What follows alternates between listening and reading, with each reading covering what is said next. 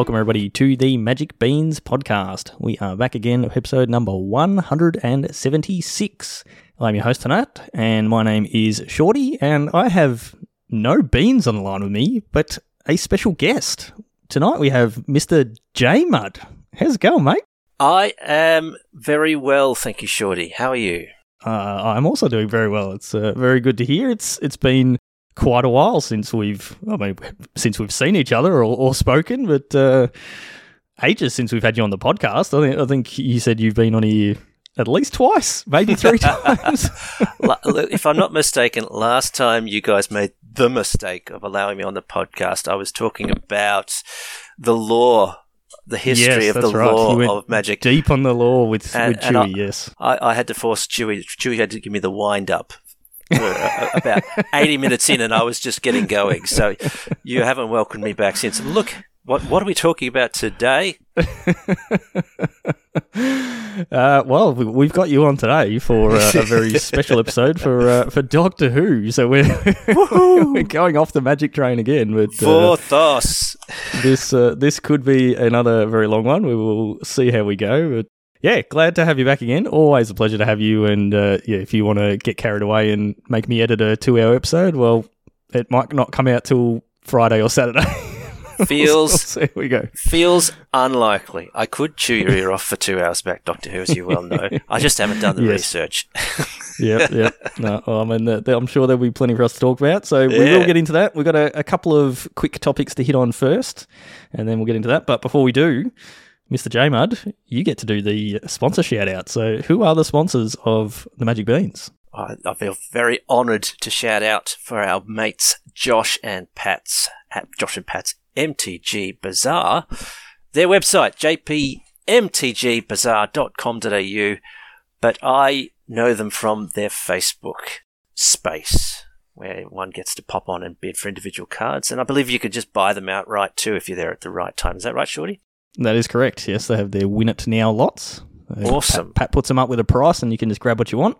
If you're like me, the only real fun to be had is trying to pip Chewy at the post, or these days, perhaps Chewy's beanbag at the post. Yes, Jen. There's lots of fun to be had there.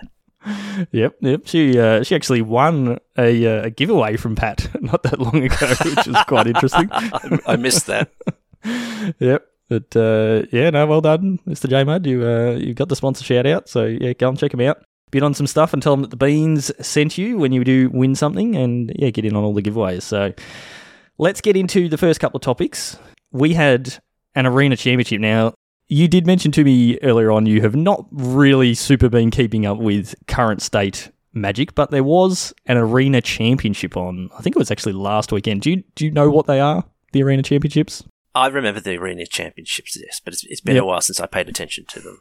Yeah, same. I mean, they are effectively the equivalent of the Pro Tour, like the Paper Pro Tour, but on Arena, but they just don't seem to attract the same sort of prestige. They're smaller events as well. They're only like 32 players, so yeah, I don't know. They're just not quite the same. They still have coverage, they still have commentary, all that sort of stuff, but not quite the same. But yeah, we had one quite recently, which was Historic and Wilds of Eldraine Draft.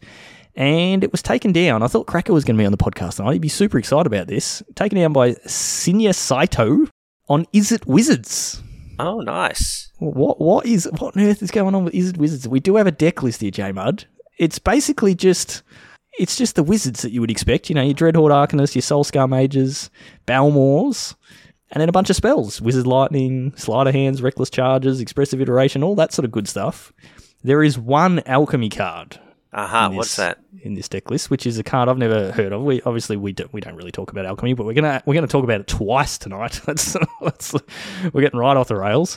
Symmetry Sage is an alchemy card that I've never seen. It's a single blue for an 0/3 human wizard with flying, and it has Magecraft. Whenever you cast or copy an instant or sorcery spell, target creature you control has base power 3 until end of turn. So obviously it can target itself and become a 3/3 flyer. So yeah, not what I would have expected to be winning a historic event. Apparently, Is It Wizards won the last historic event as well?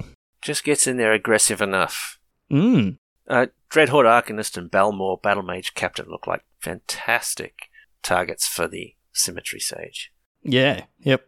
Yeah, definitely Dreadhorde Arcanist. It's being able to cast a 3-mana spell out of your graveyard without paying its cost is pretty nice when you've got cards like Wizard's Lightning and a Lord of the Rings card, Flame of Anor. I didn't even know this card existed, but 1 blue-red for an instant. Choose 1. If you control a wizard, you can choose 2 instead. Target player draws 2 cards, destroy target artifact, or it deals 5 damage to target creature.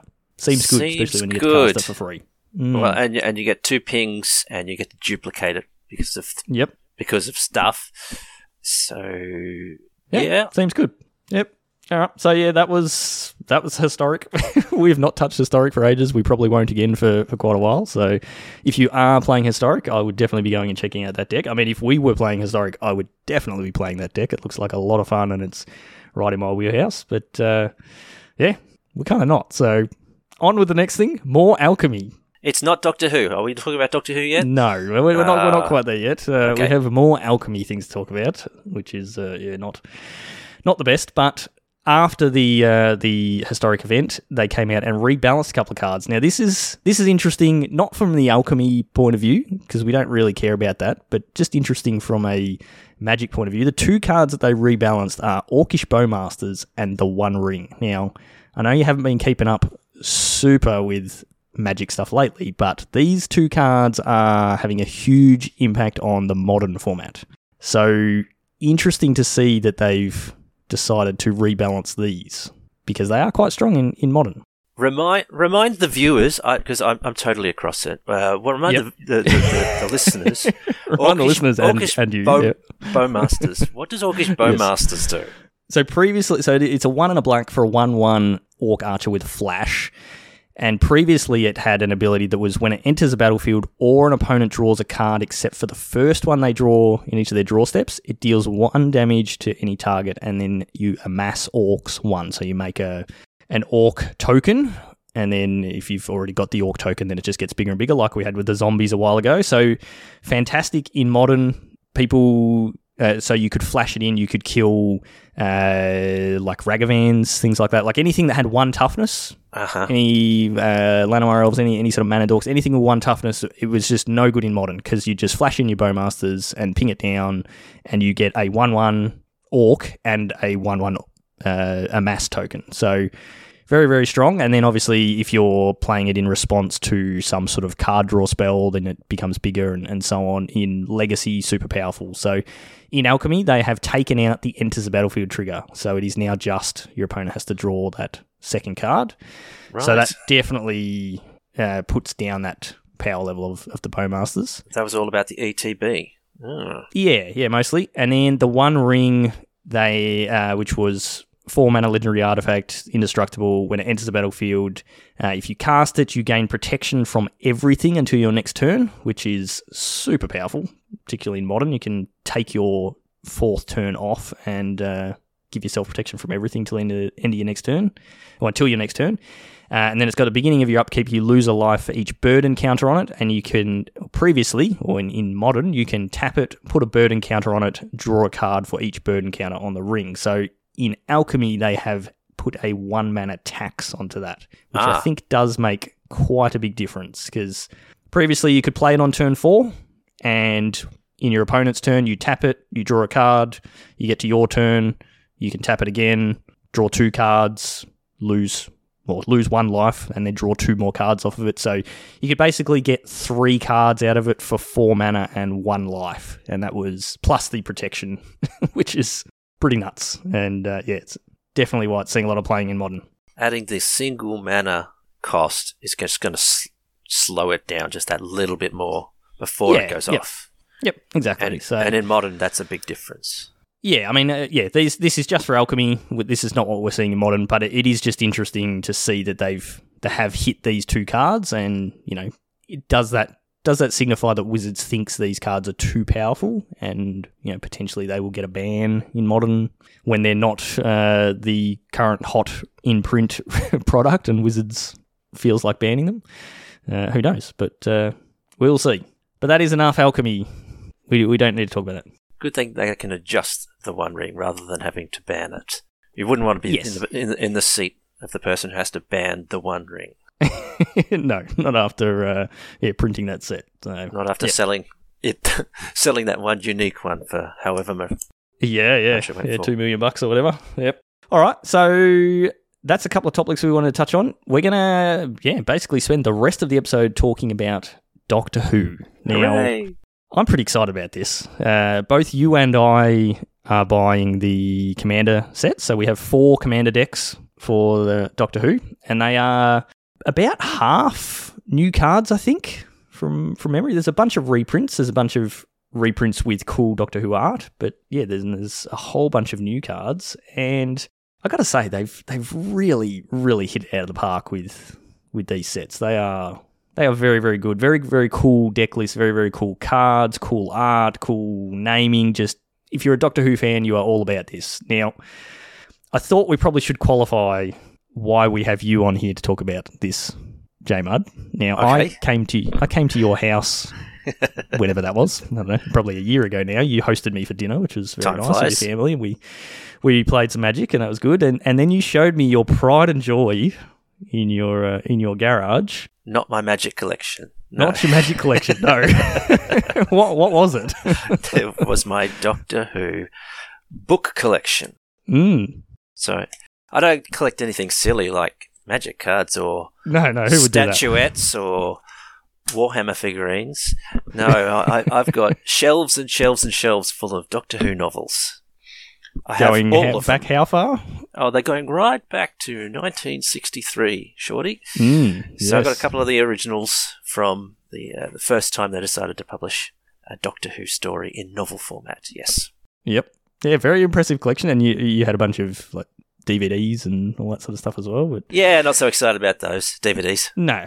Who's even got a DVD player these days? Exactly. It's very difficult to play. Yeah. But so if you're not a Doctor Who fan, you may want to tune out now. But I think you still want to hang around and listen. We're going to obviously talk about the cards themselves and get into some Doctor Who specific stuff. But if you don't even know anything about Doctor Who is a British show. It was on the BBC. It started in 1963, so it is 60 years old. This year we have some 60th anniversary episodes coming out that I'm quite looking forward to, which is pretty nuts to say that a show is 60 years old. That's pretty impressive. There was 25 or 26, I think, series of the original that 26. Came out from 60s, 70s into the 80s, I think. And then, the show got, numbers dropped, and it kind of got a little bit out of fashion, and it got cancelled. I think there was then a movie somewhere in the middle there. There was, and then it got rebooted in 2005 with Christopher Eccleston playing the Doctor and Billy Piper as the Doctor's companion, and it did really well, and it's been running ever since then with a whole bunch of different Doctors. If you don't know, like, what Doctor Who is, the basics of, who Doctor Who is, like, what is Doctor Who? Well, give us the quick rundown of, what Doctor Who is, JayMudd.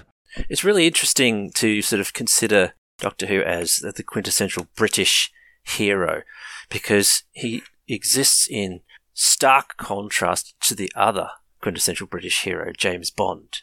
Right? Yes, very much so. Everyone knows James Bond. Well, the Doctor is very British, even though he's an alien, and he doesn't solve his problems with violence and by killing people and sneaking around, and he solves his problem using his brain, ostensibly. So he's the British hero that wins the day through solving through communication and magical science fiction-y fantasy solutions, which of course none of us could ever replicate because he's an alien from outer space with advanced technology. But that's not the point. The point is he's non-violent and he's a nice guy. And most of the time he's a nice guy. Yeah. So the Doctor has, as you said, I sort of hadn't really thought about that, like being opposite almost to someone like James Bond. Yeah, he doesn't have a gun. He never uses guns. Or I think he holds a gun in one episode. Really? He has a screwdriver, a sonic screwdriver, which is it's like a wand almost, like a Harry Potter wand. The amount of things you can do with a sonic screwdriver are impressive, except for open wooden doors, as gets referenced plenty of times in the show. But it's a screwdriver is a tool that you use to fix things. You don't break things or kill things or whatever with a screwdriver. You use it to fix things, and that just like really sums up Doctor Who. It's a really positive show. It has a lot of interesting themes and sort of subtext and commentary on social issues and things like that. But at the end of the day, it is a pretty light-hearted and drama / comedy type thing. But yeah, really fun, really interesting, and great. The key, I don't know if we've actually mentioned it. The key thing is that, of course, he's got his magic time-travelling TARDIS. So Yes. It's time and space. It can go anywhere and anywhere. And as a result, the show's creators over the course of 60 years have taken sources of inspiration from just about every genre for, the given adventure at the time. And Yeah, that's all part of the fun. Your favourite companion and doctor could one day be very science fiction-y in outer space, taking on space pirates, and then the next day be dealing with drug smugglers in 18th century English backwaters. Yeah. That's definitely all part of fun. They're the same characters progressing through many different genres. Yeah. So you have the Doctor. So the Doctor is, as JayMudd said, is an alien. He's from the planet Gallifrey. He has two hearts. He is a Time Lord. He is a Time Lord, yeah, which will be referenced in a bunch of the cards that we look at. Oh, yes. He's super smart, all that sort of stuff, but he regenerates. So if you ever, you see anything related to Doctor Who, you'll see that there are different Doctors. So there are 13 Doctors, 14. There's a new one coming out soon. That's right, yeah. 13. There's a couple of weird ones that we don't know about that kind of don't need to go into those. Here and there. No.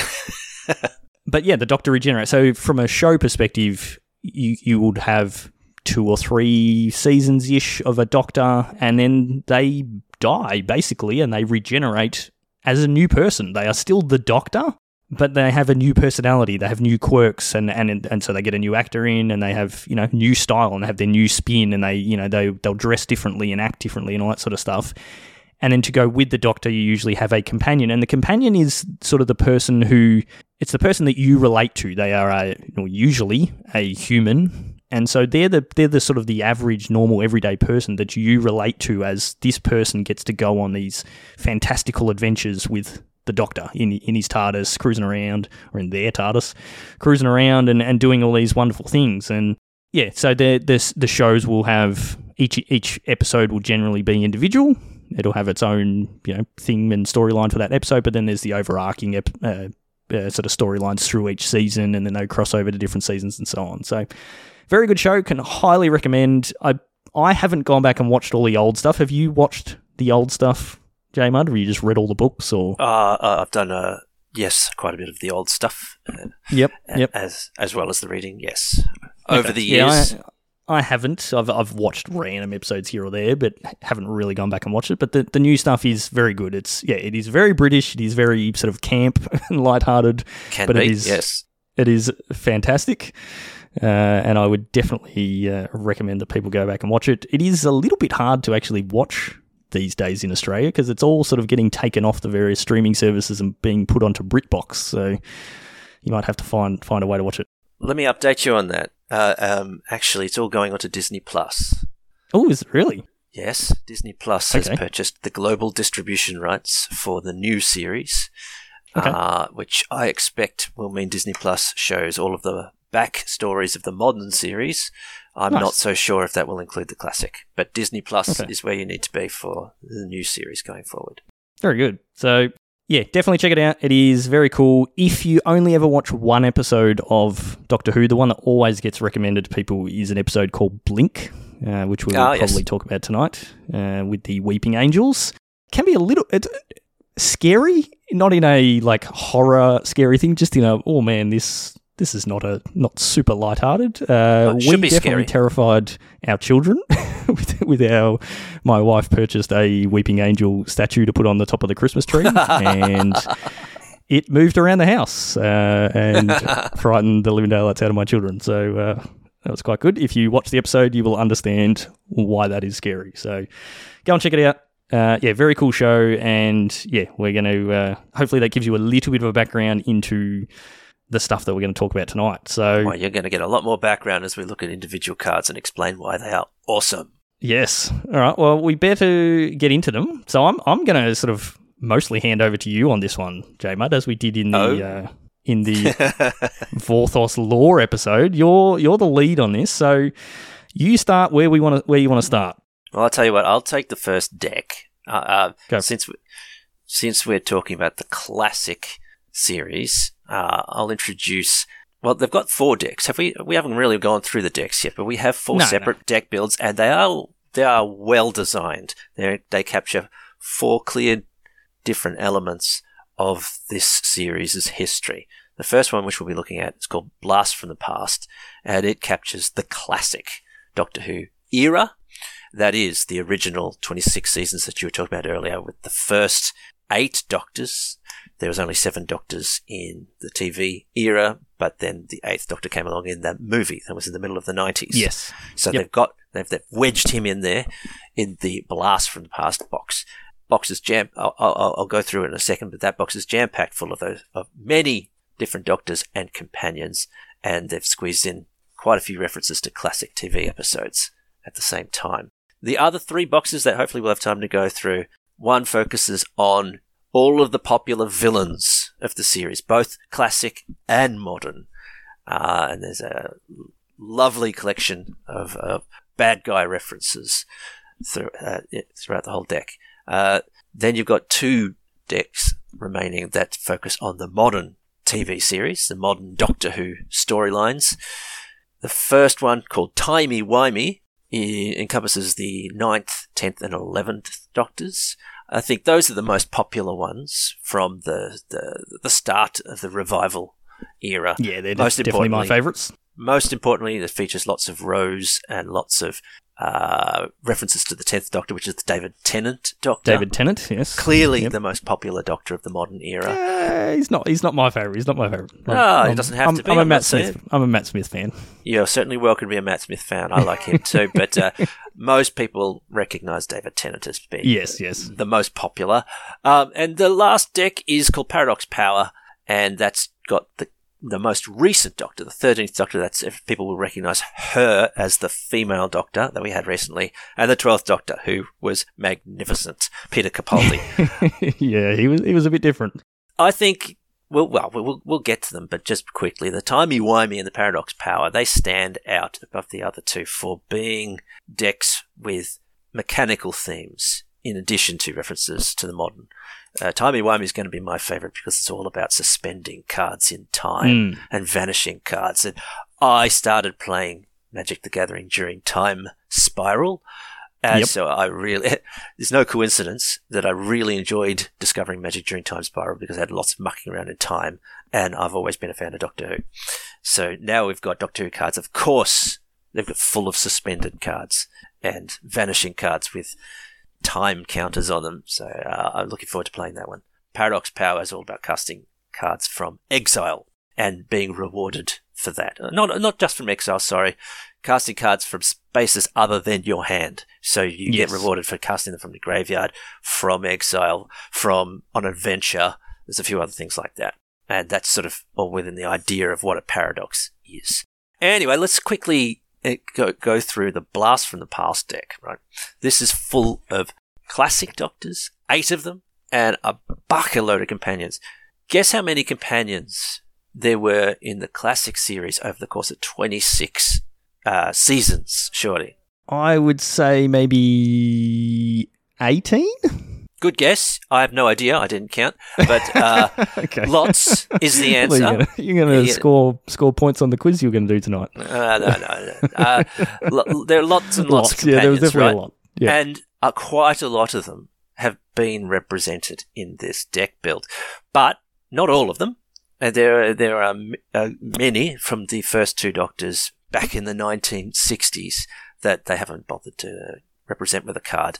And even a modern one, actually. I'm going to give a shout out to one of the later companions. Her name was Mel and was one of the 7th Doctor companions. And no one likes Mel. Poor Mel. She doesn't even get a magic card. But every companion from the 3rd Doctor, the 4th Doctor, the 5th Doctor, the 6th Doctor, and the 7th Doctor are here, except for Mel. So, wow. That's shed a a tear serious for slap in Mel. the face. Yeah, shed a tear for her. So this deck is chock-a-block full, as you can imagine, with legendary creatures. Every companion is a legendary creature, and every Doctor is a legendary creature. So if there is a mechanical theme going on here, it's about rewarding the player for loading up on legendary creatures, and all of them with their own special abilities, of course. There's a number of cards that support bringing Doctors back from the graveyard, or digging them out of the library and putting them in your hands, or cheating them into play.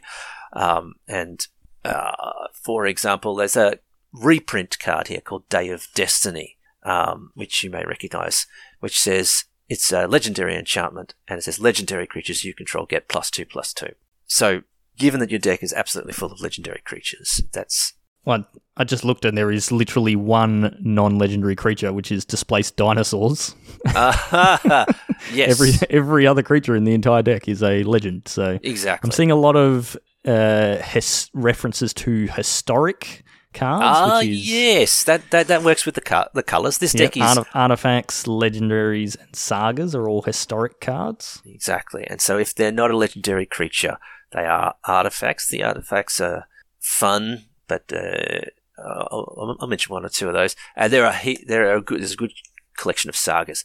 I love the sagas in all 4 of these decks. They're my favourite bit because, as is appropriate, the sagas represent specific stories, and the stages through the sagas, most of the time, really hit the spot for flavour-wise for representing what went down in that very popular story.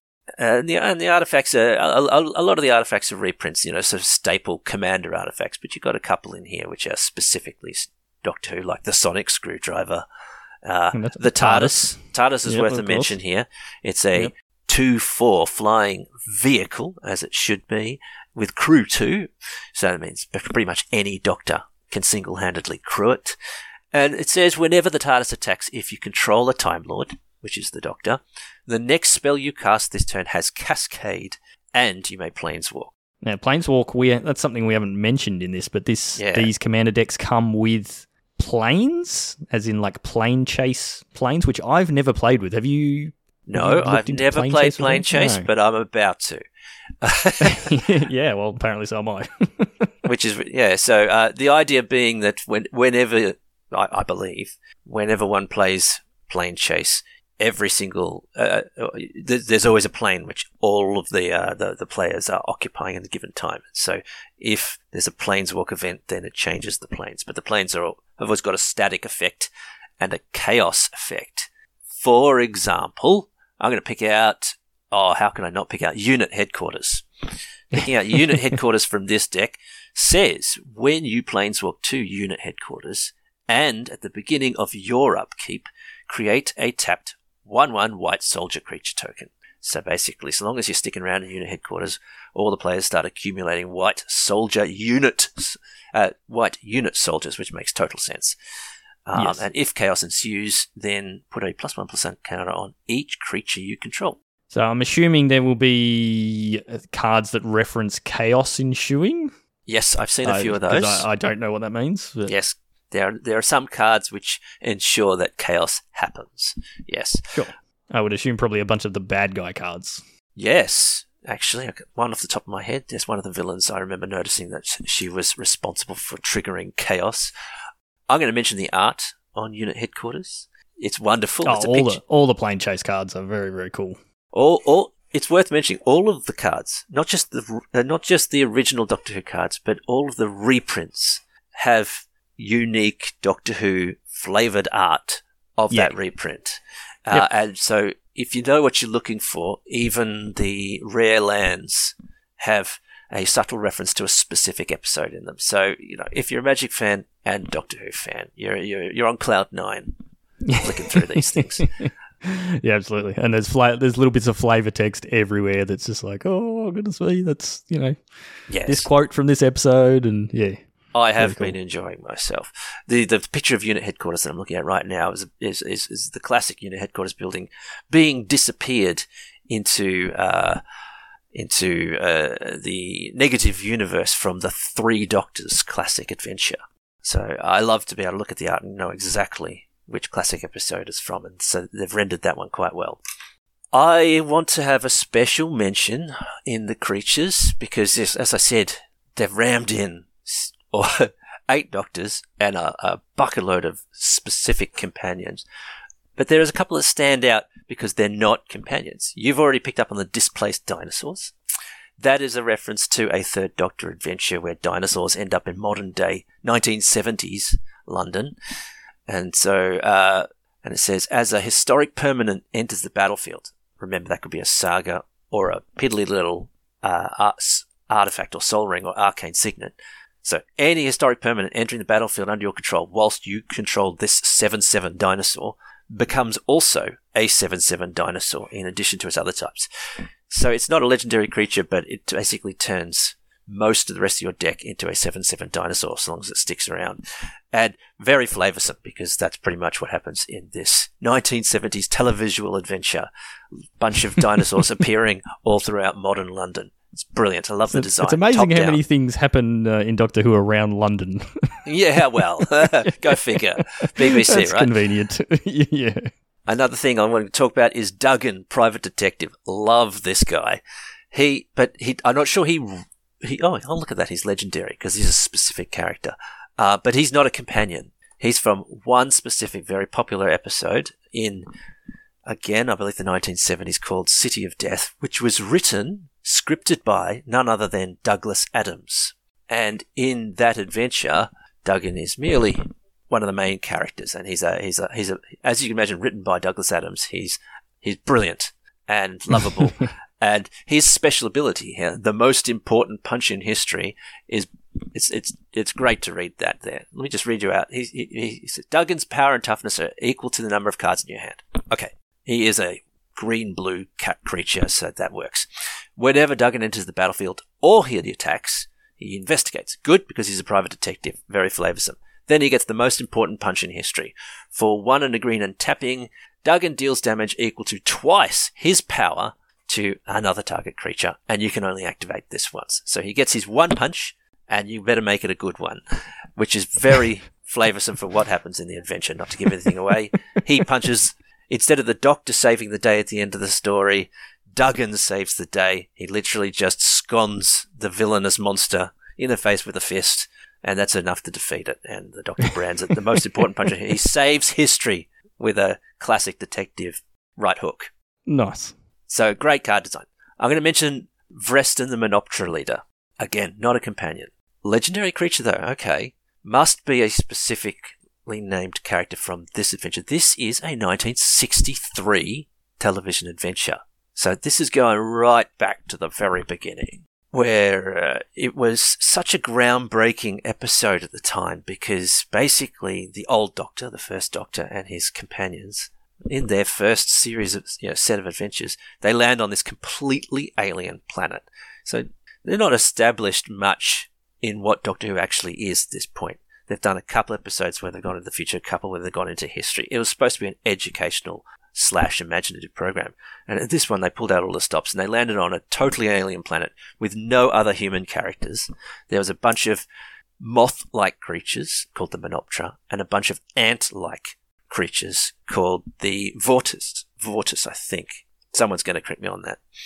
At any rate, the whole long, drawn-out, very hard to really enjoy episode was full of these alien, different kinds of communication and design. They really went out there on it, and of course it was on no budget whatsoever, so it all looks totally rubbish. But very imaginative. This picture here of Vreston, Menoptera leader, is much better looking than he was ever represented on the black and white TV screen.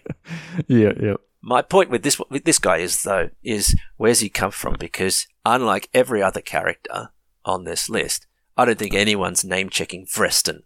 Yep. So it's really interesting to see him there. I feel like they designed out the entire deck, and then they said, okay, this is really cool for people who like the classic and classic stuff, but they don't actually have a way to win, because Vreston is just insanely powerful, I think. It's one of those ones which comes into play with a load of flying insect tokens, and they just get bigger. So all you got to do is enjoy yourself, muck around, putting doctors on the board, companions on the board, recurring them as long as you like until you draw Vreston, whack down Vreston for a whopping great mana cost, and hope that no one wipes the board. Swing in with a bunch of alien insect creatures. No one wipes the board in Commander. That never happens. No, it never happens. No. It just, yeah, it stuck out to me as the only card in the entire deck which doesn't really have the feels, you know. It's not one of those ones where you go, yes, I get to play Vreston. But you do go, yes, I get to put 10 flying insect tokens into play and maybe finish this game.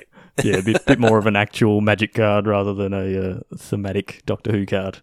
That's right. There is definitely a few of those where it's definitely a strong Commander card, but they have managed to label it with a cool Doctor Who theme, which we'll probably get into in a couple of the other decks. You got any other cards from this deck that you're excited about? Look, I could obviously go through them all individually and keep talking about them. So I'm going to restrain myself because I want to try and slip in a chat about the sagas later. I'll just quickly mention the Pie in the Sky card called Gallifrey Stands. It's one of the enchantments. This interests me for two reasons. Firstly, Gallifrey Stands is a modern TV series reference. Yeah. It doesn't really belong in the classics, but it's there because 50th anniversary episodes, I think. Correct. Well done, Shorty. But it's here because this card is all about the Pie in the Sky. Can we get all 13 Doctors on the board at the same time? Yep. It says, Gallifrey Stand, when this card enters the battlefield, return all Doctor cards from your graveyard to your hand. And then at the beginning of your upkeep, you can put a Doctor card from your hand straight onto the old battlefield. Then, if you control 13 or more Doctors, you win the game. Now, that's never going to happen because you've only got 8 Doctors in this deck. Yeah, that's right. So I don't think there's any sort of mind control effects in this deck, but hey, there's the possibility, there are in some of the others, especially in the villains one. I suppose there's the possibility that you can do a bit of deck building and slip this one in and try to have a deck which uses all 13 Doctors and you get that win condition going. Yep. Yeah, I love that, those 50th anniversary. I think there was 2 or 3 episodes that sort of linked together, and the whole big reveal sort of thing at the end when it was, there's 12 of us here, and then it's like, oh no, there's 13, and it's Peter Capaldi sort of sneaking in at the end. It's like, oh, it was very, very, very cool. All right, we better keep moving and look at some more decks. Would you like to talk about one of your decks?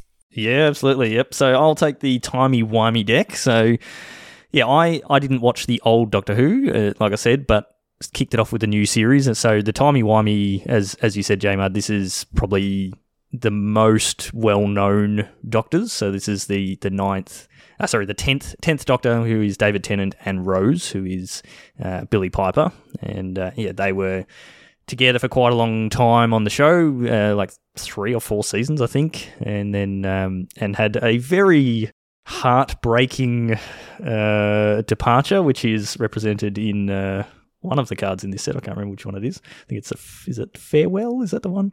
Let's have a look here. But very, very, very popular period of Doctor Who. So yeah, this is a Jeskai list, so red, white, and blue, and as you said earlier, it is all about manipulating the time counter. So there's heaps of suspend stuff and vanishing cards. Now, I didn't actually realise that vanishing cards also do time counters. Yes. So there's a lot of stuff in this deck, like including the Doctor himself, where you can time travel. So like the 10th Doctor himself is three blue and a red. He's got Allons-y, which is a reference to his catchphrase on the show.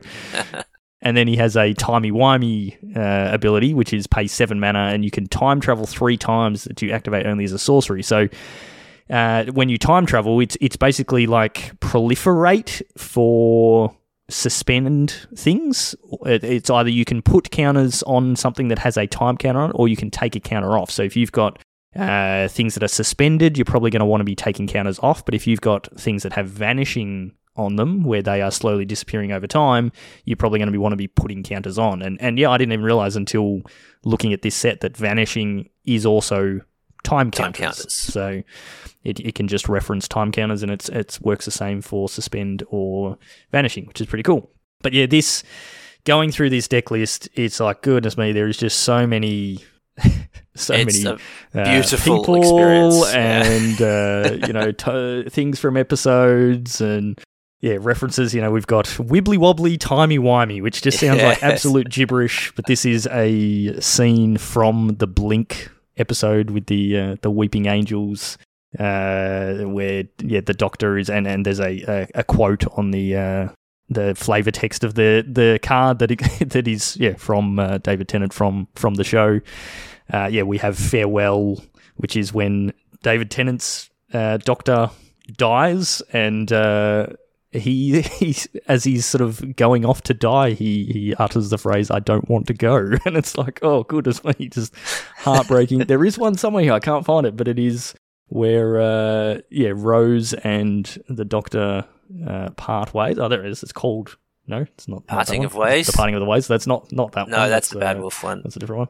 But yeah, plenty of really cool stuff in this deck. There are actually some really strong cards in here that are likely going to see play outside of these commander decks. So we have Everybody Lives, which is love that, a reference to an episode with the Ninth Doctor, so in the first season in the new set, which is super freaky. If you go and watch it, people get turned into people with gas masks, like World War II, I think it is, gas masks, and there's a little creepy kid that's walking around looking for his mummy, and it's very creepy.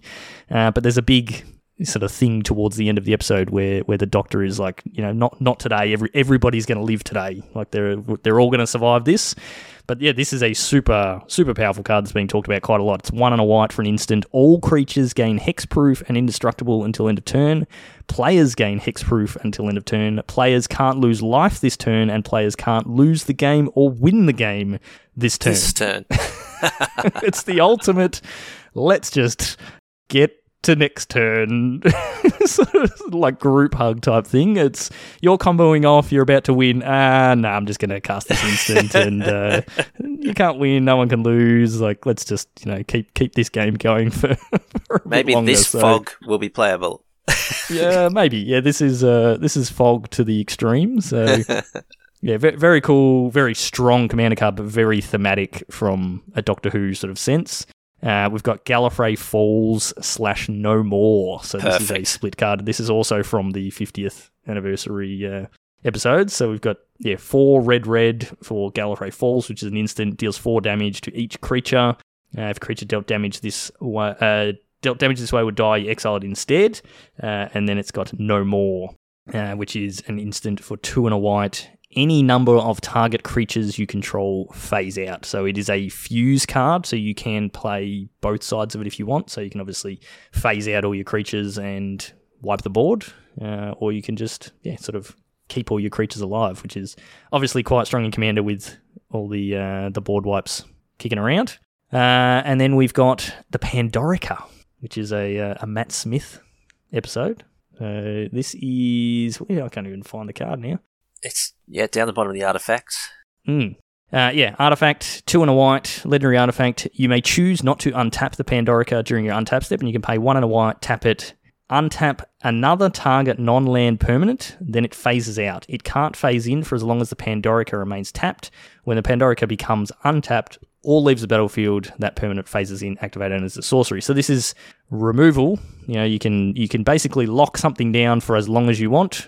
And then when you go, I don't care about that threat anymore, I'm going to let it untap and remove something else. But again, super, super strong, but super good reference to the show. The Pandorica is this fancy box that gets built by all of the Doctor's enemies to trap the Doctor because they believe that the Doctor is the biggest threat in the universe, and he's what is causing the universe to blow up, basically. So they trick him into this scenario, and they trap him in the Pandorica, and then there's a whole way that he figures out how to get out of there. So yeah, very cool.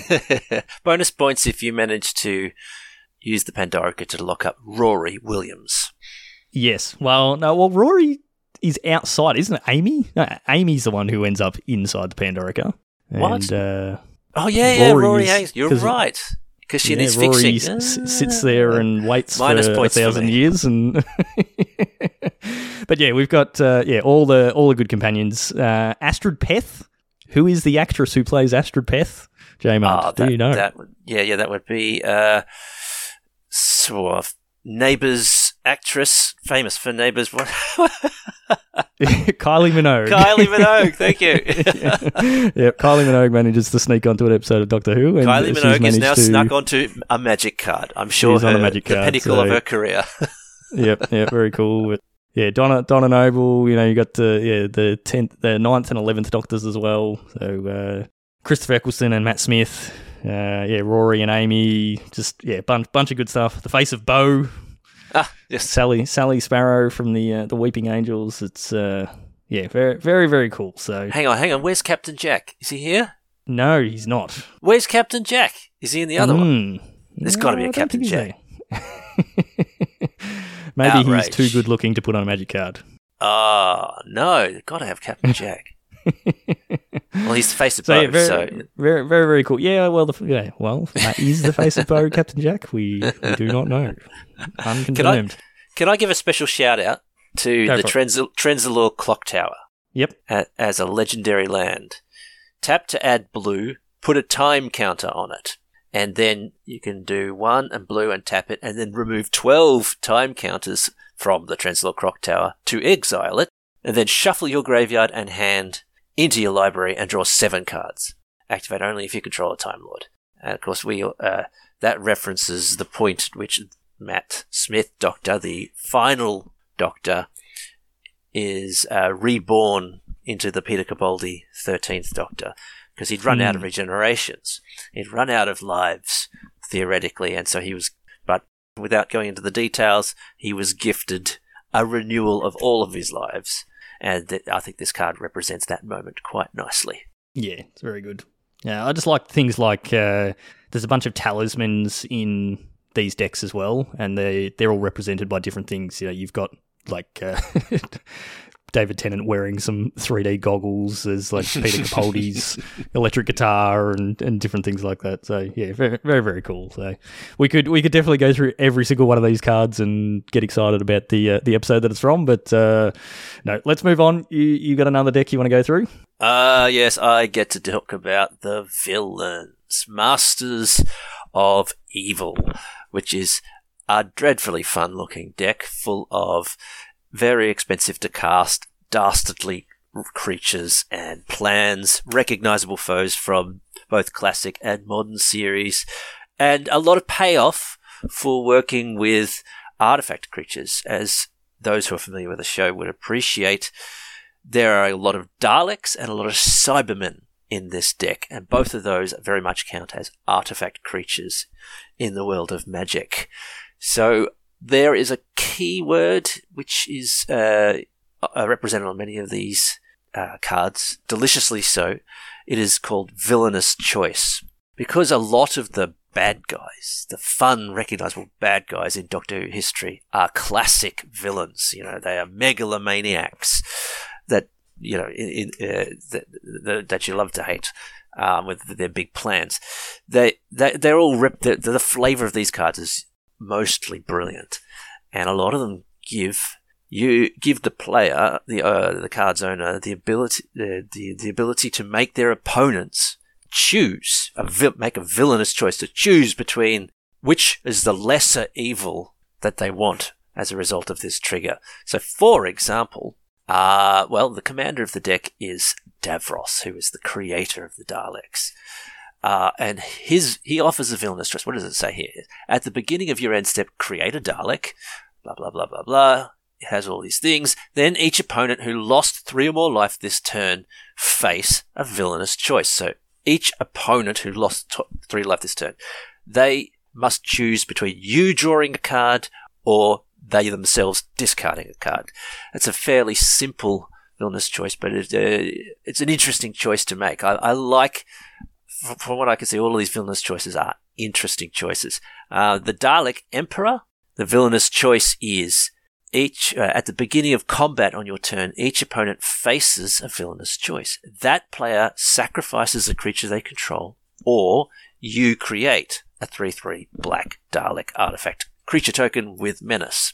So give you a solid artifact creature or sacrifice their own white 1/1 white unit soldier, perhaps. This is how it ends. Now, which one is that? Some of the better villainous choices are from spells. This is how it ends. It's a pretty generic removal creature. It's a removal spell, sorry. It's black and 3. It's instant. And it says target creature's owner shuffles it into their library. This, by the by, this is one of those angels that you were referencing before. So yes. Instead of killing the creature, sent back in time. it's Rory, exactly. And instead of killing the creature, the angel disappears the creature back into time, back into the library. Great flavor. But then the owner of that creature faces a villainous choice. They must lose 5 life, wow, or shuffle another creature they own into their library. So the angel could take both Rory and Amy, or they could suffer a 5-life hit. So I like the flavour of that card. The Great Intelligence's Plan. Ooh, I could give you a lot of backstory on the Great Intelligence. That goes right back to the 1960s, but exists in the modern series as well. Yes. But it's simply a very expensive sorcery spell. 4 black and blue. Draw 3 cards. Then target opponent faces a villainous choice. They must discard 3 cards or allow you to cast a spell from your hand without paying its mana cost. And given what you could have drawn into, in this deck there's a load of very expensive bombs. That is a tough villainous choice indeed. And lastly, I'll mention the Valeyard, or Valeyard, depending on what side of the planet you're on. The Valeyard is a classic villain from the 6th Doctor era, when they did something experimental, they did something different. They had the entire series, much like in the modern series, actually, the entire season was interlinked. So they had 4 separate adventures, but it was interlinked with this overarching story whereby the Doctor was on trial in the courtroom. It was a courtroom drama, believe it or not, and the Time Lords had him on trial for interfering unduly with things outside of the Time Lords, basically for meddling in the affairs of other planets. The Valeyard was the classic bad guy. He was the prosecutor. I don't think I need to spoil any more of that story for you, because I know you're going to want to watch it. But he's great. And his little effect here is if an opponent would face a villainous choice, they face that choice an additional time. Equally, while voting, you may vote an additional time. So this is a commander thing. There are a number of cards, I think, across all the decks, which do include a bit of multiplayer voting. And so the Valeyard forces you to double your choices, double your decision making, and double your voting. I think that's very on character with him, actually. Yeah, very cool. Yep. So I want to mention, yes, the Daleks and the Cybermen. This deck packs a punch. If you can get some of the Daleks on board or some of the Cybermen on board, there's a lot of reward for it. A lot of these artifact creatures have Myriad, which I had to look up. It's a commander keyword. It means if this creature is attacking someone, then you can temporarily create duplicate tokens of that creature so that a copy of that creature attacks every other opponent, I believe. Yep. Is that what that means? Right. So yeah, pretty much. Yep.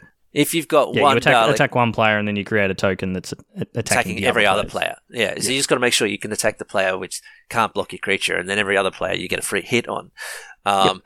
And so there are a number of Daleks that have Myriad attacks attached to them, and you end up with a load of Daleks around. It's fantastic. It's flavour there.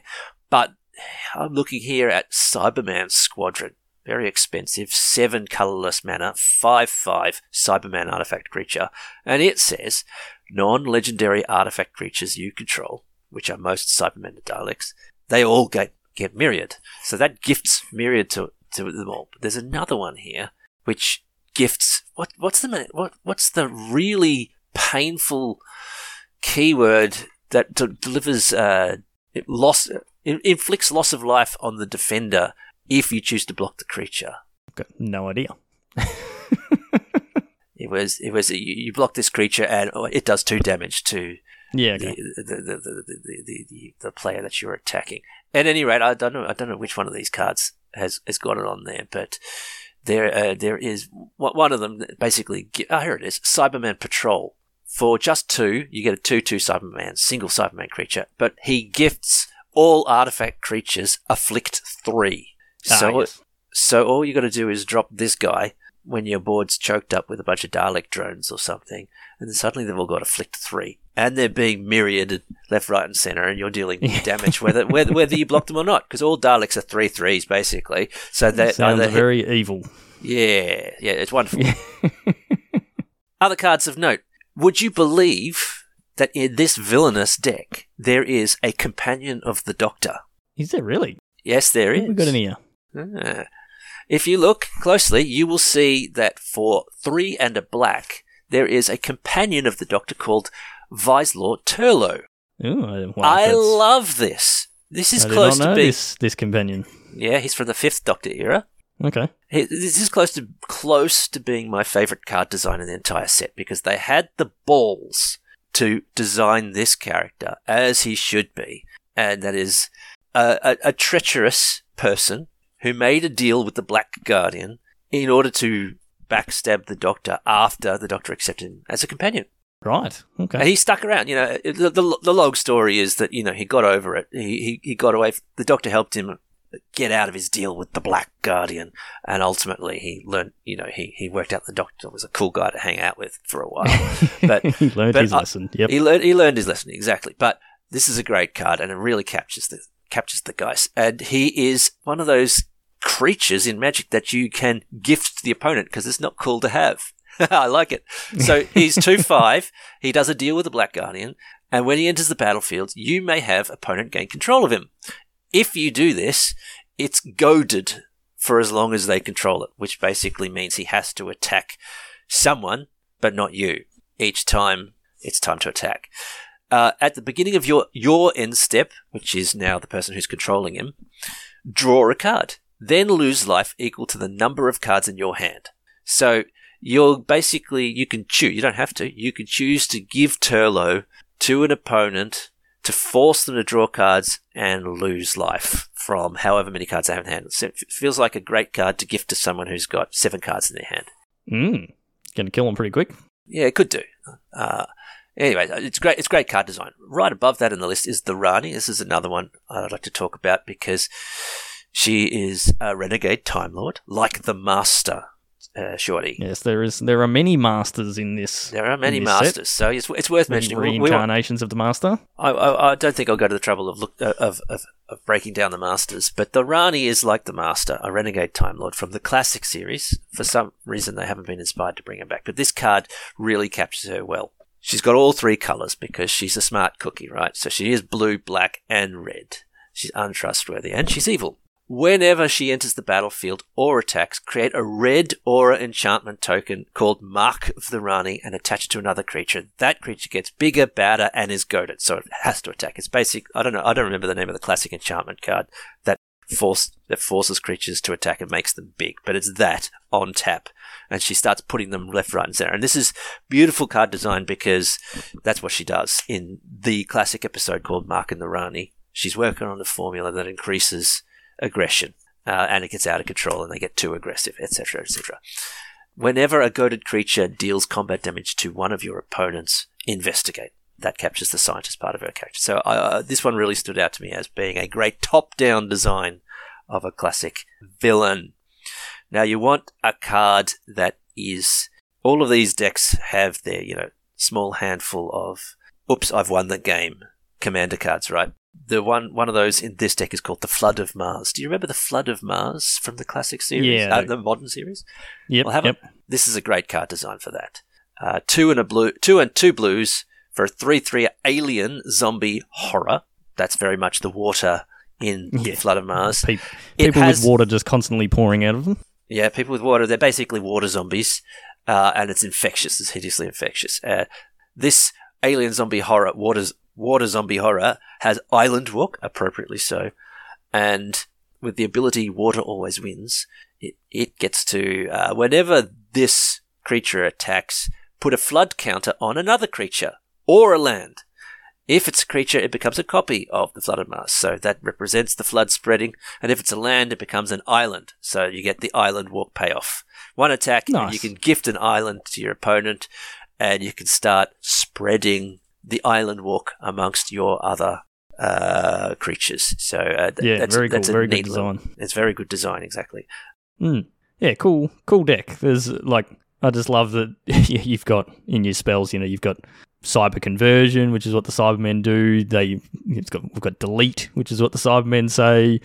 Don't blink, exterminate. Obviously, that's the all-time classic from the Daleks. I do like also we've got a Dalek drone here now. Daleks are always before I got into watching Doctor Who, I always thought Daleks are so stupid. You just walk up some stairs and they can't get you. What are they going to do? They just roll around on the little wheels or whatever.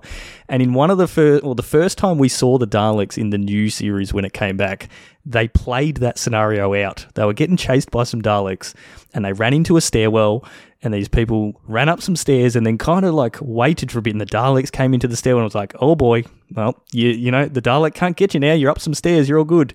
And all of a sudden, the Dalek just floated up into the air, and the flavour text on this card, it's a picture of a flying Dalek, is elevate. Elevate. Just so good. It's let's just lean into the classic trope of Daleks not being able to go upstairs, put that into a show, and then solve the problem. And now it's okay, flying Daleks, that's pretty scary. And speaking of Daleks, I will mention one of the sagas from this deck. It is Genesis of the Daleks, which, even if you haven't paid much attention to the classic series, I'm sure you're aware that this is the ultimate classic series Dalek story, in which the Fourth Doctor was tasked by the Time Lords to travel back to the creation of the Daleks. It's where we first meet Davros as a character. And the story is represented marvellously by this saga. It is 4 and 2 blacks, so it's expensive. And for the first, what do you call stages? Yeah, first 3 stages of the saga. Yeah, chapters they're called. First 3 chapters of the saga, you create a new 3/3 black Dalek artifact creature token with menace for each lore counter on Genesis of the Daleks. So 3 chapters in, if I'm not mistaken, you've got 6 Daleks that have been created by Genesis. 1, 2, then 3. Yep, created by Genesis of the Daleks. But then, the last chapter, chapter 4, says target opponent faces a villainous choice. And this is the choice that the Doctor had to make. Destroy all Dalek creatures, and each of your opponents loses life equal to the total number of Daleks that died this turn. Total power of Daleks that died this turn. Yeah, so that would be 6 times, so that would be 18. So it could be 18, yeah. So you can choose to destroy all of your Daleks and deal that damage just straight to their face, or you can choose to destroy all non-Dalek creatures. So you've got two wraths to choose from, but the opponent must make that choice, not you. They can choose to have all of their non-Dalek creatures killed, or choose to kill all of your Dalek creatures and take a bucket load of power damage to the face. Definitely a villainous choice. It was the choice faced by the Doctor in this episode. Classic. It's like one of the ultimate classic scenes where he sits there and he says, do I have the right, having travelled back to the start of the Daleks, to basically commit genocide here, even though we know that they become this thing. They're in their infancy right now. Do I have this right? And so it was a great scene. Yeah, absolutely. Yep.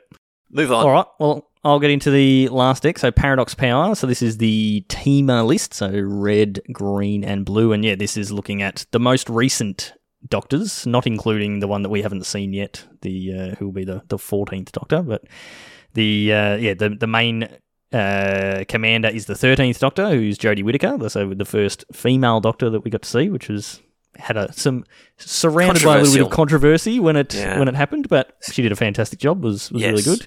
Yes. And her companion Yasmin Khan. And sort of follows the 12th. We've got the 12th Doctor in there as well, so sort of follows Peter Capaldi and all his different companions that we don't have. Who's missing? We do have, Clara. I thought Clara was missing. Yeah, but no, we do have Clara Oswald. You can't miss Clara. Yeah, although Clara was with Matt Smith as well. There was a bit of crossover there, but yeah, following the more recent Doctors, I didn't enjoy the more recent seasons as much as the ones before then, but yeah, still quite good and still had plenty of cool storylines and plenty of cool moments in them. So yeah, a few cards from this one. I might fly through this one a little bit quicker. We are getting a little bit long as we thought we would. Go, Mr. JayMudd. How did that happen? Oh, I don't know. Yeah, someone likes to talk about Doctor Who. We have Riversong. So Riversong is actually the Doctor's wife. So she marries the Matt Smith Doctor, actually. But then he's played out a fair bit in the 12th Doctor's series. So she's 1 blue and a red for a 2/2, and she's a human Time Lord rogue. She's not technically a Time Lord, but she does a lot of time travel. So she has yes, spoilers, very fitting. She has a device that she can do some time traveling, but her abilities meet in reverse. You draw you draw cards from the bottom of your library rather than the top. I don't think we've ever seen that in Magic before. That is very, very strange. And she also has spoilers, which is her favourite saying. Whenever an opponent scries, surveils, or searches their library, put a +1/+1 counter on Riversong. Then Riversong deals damage to that player equal to its power. So, Commander, 4 players, you got a lot of people searching their library, scrying, surveilling, all that sort of stuff. She's going to be getting pretty strong pretty quick, and every time they do it, they get punched in the face by Riversong. So, if you've seen the show, you know. So Riversong is Doctor Who's wife, but she travels mostly on her own with her own time traveling device, and kind of does things backwards. She has a diary, which is also represented in this deck. We have Riversong's diary, and every time she bumps into the Doctor, it's always a case of, okay, where are we in time? Where are we up to? And they're sort of going in time in different directions, which is quite interesting. We've got Flatline, which is a spell from an episode where people get sucked into the walls and become basically paintings stuck in the walls. Yeah. So this is 2 and a blue for an instant. Creatures your opponents control have base power and toughness 0/1 until end of turn. So very strong in Commander. Again, there's always people doing combos, trying to kill you with massive creatures, crater hoofs, all that sort of stuff. And if you can just go, nah, you just got a bunch of 0/1s for the turn, and all your plans go on is always pretty good in Commander. Also allowing you to win potentially through that way by making all your opponents 0/1s. And then we have Osgood. So Osgood is not a companion, just a character in the newer series.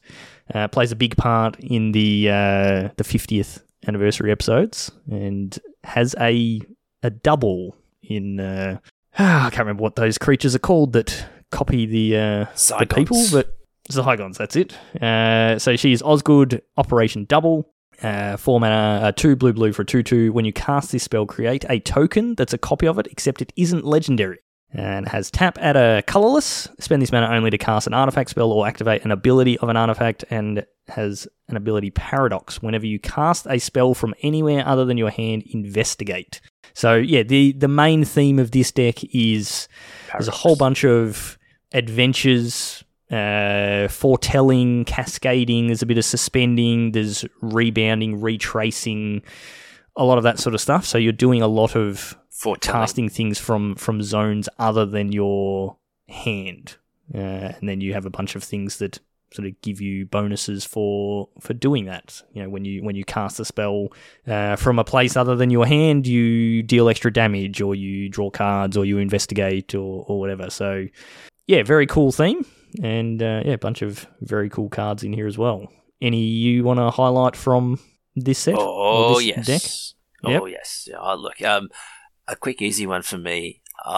This was actually in the other Doctor deck as well, I think. No, the other modern one. Psychic Paper.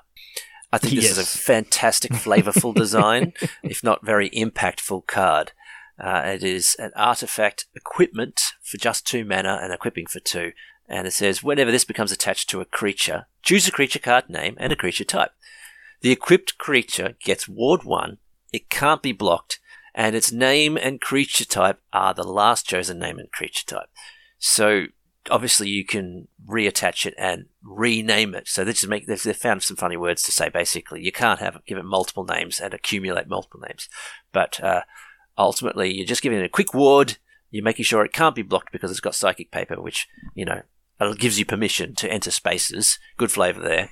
And it could be any name, just any card name you like and any creature type that you like. So it's not just a shapeshifter gift. It's also a card. It's like it belongs in the unsets. You can change the creature card name.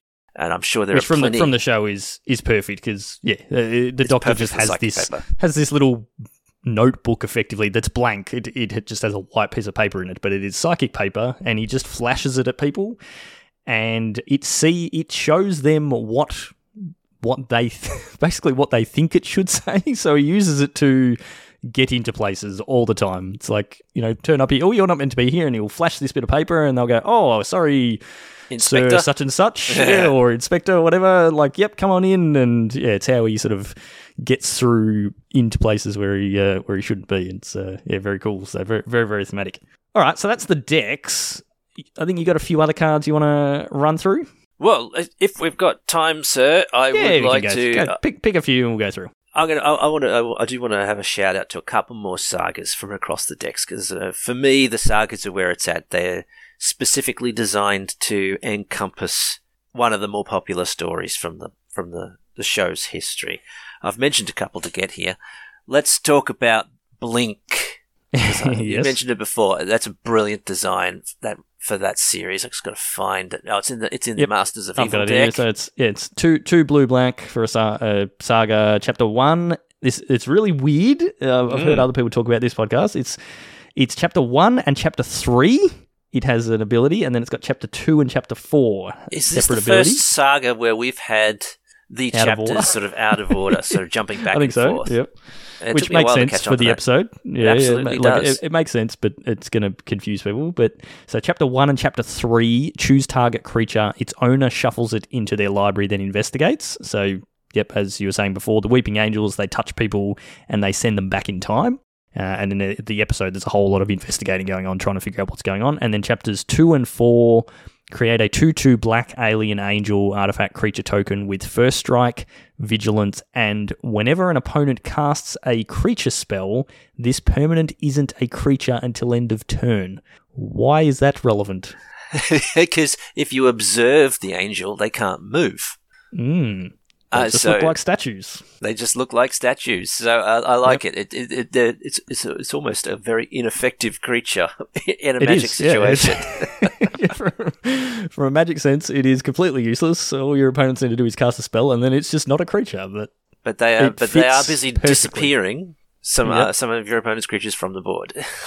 Yes, absolutely. So another one worth mentioning is Heaven Sent, which is one of my all-time favourites from the modern series, from Peter Capaldi. This, I don't know if you know this one off the top of your head, Shorty, but this is the one where he gets stuck in a Time Lord prison.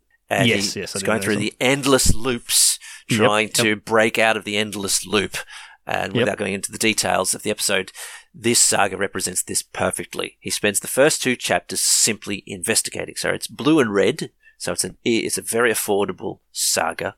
And chapters 1 and 2 investigate, just trying to work out what's going on. And then chapter 3 says, Heaven Sent deals 1 damage to each opponent. Then, if an opponent has 0 or less life, so basically if you've defeated an opponent, one of your multiple opponents, you draw 7 cards. Otherwise, exile Heaven Sent and you may recast it this turn. So it's great. It's either going to win you the game. In the loop again. It's going to increment, just like in the episode, it's going to very incrementally win you the game. Or you're going to get out, as soon as you get one of your opponents, you're out. You're escaped and you get 7 cards and you're way ahead. And I think this beautiful card design, top down, representing what happens in that episode, in that Time Lord prison. Yep. All right. Maybe one more will do us. Day of the Doctor. Please. Thank you, Shorty. Where is it? All right. I've got this one. So this is 3 red, white. This is the War Doctor who's represented on this card here. Yay! Which is part of the 50th anniversary episode. This is John Hurt. Chapters 1, 2, and 3, exile cards from the top of your library until you exile a legendary card. You may play that card for as long as the Day of the Doctor remains on the battlefield. Put the rest of those exiled cards on the bottom of your library in a random order. And then Chapter 4, choose up to 3 Doctors. You may exile all other creatures. If you do, the Day of the Doctor deals 13 damage to you. So I feel this very nicely sort of portrays this what's going on in this episode. This is where the Doctor had a choice. He had the choice to exile all Time Lords and all Daleks, basically, to end the war, to remove everyone that was playing in the war. And that was the decision, that was the choice that he had to make. But choose up to 3 Doctors. So this allows for what happens in the episode, which is there were 3 Doctors that crossed time streams in order to resolve the situation. Yes. Yep. Yeah, very cool. Very, very well done. There's, like I said, we could go through every card in this set. You know, when we went through the Warhammer, the 40k decks, it was pretty cool. It's like there's a lot of lore here, there's a lot of history, there's a lot of cool cards, whatever. Doctor Who is just way deeper than that, and it's just there is just so much that they can fill all these cards with. So many cool characters and storylines and locations and just things that happen in the show, and they've absolutely knocked it out of the park on this one from my point of view. It's very clear that these sets and these card designs have been created very much from a position of love. I think the team of designers on this have put their heart and soul into knocking this one out of the park, and I think that's clear. Yeah, absolutely. Yep, I'm definitely looking forward to getting my hand on these, and just looking through the cards and just remembering all the different things, and then I'll be sleeving them up. And the plan is that we're actually hoping to stream playing all 4 of the decks next week. I'm still waiting on confirmation from some of the beans to make sure that we can actually do that. But hopefully we can get all 4 decks together. We can get on stream, we can jam some games, and we can reminisce some of the cool things that we've seen as well. Cracker is a reasonable Doctor Who fan, and Chewie's seen a few bits and pieces here and there, so yeah, should be a lot of fun. Any other ones you want to mention, or anything else on the way out the door, JayMudd? I've just stumbled across a card which I hadn't noticed before now. It's called All of History All at Once, and I think it's my new favourite card. It's 2 and 2 blues. It's a sorcery, and it simply says time travel, which, as you explained, gives them the ability to add a time counter or remove a time counter from all cards with time counters on it. And then it simply says storm. So it's time travel with a storm keyword. Yep. I like it a lot because that's, you're going to set up your suspense and your rebounds. They're all going to come into play. Then you go time travel. Yeah, look, I'm playing that card. I'm looking forward to that card. I would have liked if it was just those words. No reminder text on it. Just time travel, just storm. Time travel, storm. So I've got timey-wimey right up the top in terms of decks that I want to play. I love all of the decks, but the one I want to play is timey-wimey. How about you, Shorty? Which one do you want to play? Yeah, I'm the same. I mean, mostly from a nostalgia point of view. Like, yeah, I just would love to play with all those cards. I think possibly the villains deck may be the strongest, but it's I don't know. Pretty brutal. It looks brutal. Yeah, I'm not enough of a Commander player to know really what is super strong, but I mean, just looking at the prices of some of these cards, they seems like there's some pretty good value in these sets. So how does it work? Good cards. Because it's a Commander deck, so you're buying it. It's a pre-constructed deck. They all say they're all rare. Some of them say, okay, this is an uncommon, but there's no rarity here. You get every card every time you buy the deck. Technically, no, but there still is rarity. There's rarity because they print them in like collectors, boosters, and things like that. But they will always have rarity because rarity matters for things like Pauper and those other types of formats as well. So, are there any commons? I don't know. Maybe the Mind Stone there. There's a Cultivate. Yep, that's a common. Mind Stone maybe. Yeah. So okay, I guess there are some commons. But yeah, definitely some good value in these decks. You can still get them pretty cheap. But I mean, it was the same with the Warhammer decks. They were reasonably priced when they first came out, and then once they stopped printing them, that's kind of it. And they just increase in value because there's a bunch of cards in here that will only be in these sets or the collector's boosters. So they're going to be maintaining a pretty decent amount of value, as well as just really good mana bases in these. A bunch of temples. You've got a bunch of the Horizon lands. Canopy style lands, like all the new ones of those got put in the Modern Master set, so they're all, or most of them are worth a decent amount. Check lands and various other things. So yeah, heaps of good staples in here as well. So definitely worth picking up. But yeah, I'll be putting them in sleeves and leaving them as is, and playing with them every now and then. So it's worth mentioning that the collectors packs that they are launching alongside these things, they offer the opportunity for you to open up serialized Doctor cards with alt art on them. That's right. Yep. So they've gone down this path before Magic quite a bit now, where there's added value to the collectability of some of these cards because they've got literally a serial number on it. This is card I think the Doctors are one of 500. One of 500. Yep. Yeah, ballpark. Yeah. So if that's your thing, then go nuts with the collector's packs. But I can't imagine why you would want to open them up if you weren't looking for the serialized cards. Yeah, I think you're probably just looking for serialized cards and alt arts of the cards that are going to be expensive from the set, basically, and just pick up a bunch of Commander staples. Or, you're just a whale with too much money and build more aggressive Commander decks with your Doctor Who flavored cards. Yeah, sure. Okay. Yeah, exactly. Yeah. Cool. All right, so that is going to do us for this week. The usual wrap-up. We do have our league still ticking along, JayMudd. Another couple of weeks left to go in that, so make sure you get in and play some matches. I still need to play a few more. I've done a few, but definitely need to get in for some more. So that finishes, or the stage 1 finishes on Monday the 23rd, so you've got effectively a week and a half to try and get as many matches done as you can. Go. Before we kick off into stage 2. If you want to join us to chat about Doctor Who stuff or get in on our future events, come and join us in the Discord. The link for that is in the show notes, as well as a link for the merch store and Josh and Pat's MTG Bazaar. If you want to find us anywhere, you can just go to magicbeanscast.com and you'll find our links for YouTube, Facebook, Twitch, and Twitter. If you want to find me on Twitter /X, I am at Peace Inc. And you are JayMudd. I'm not really on X all that much anymore. So if you want to chat to me, pop into the Discord and I'll see you there. Exactly. I'll create a Doctor Who channel. Sounds good. All right. Well, yeah, thank you very much for joining us, JayMudd. It's always a pleasure to have you on here, and I'm sure we'll find another topic in the future to get you back on for. And as always, huge thanks for the work you put in with the tracking of our tournament series. My pleasure. That means I don't have to do it, so it's very, very much appreciated. That's going to do us for this week. Thank you as always for listening.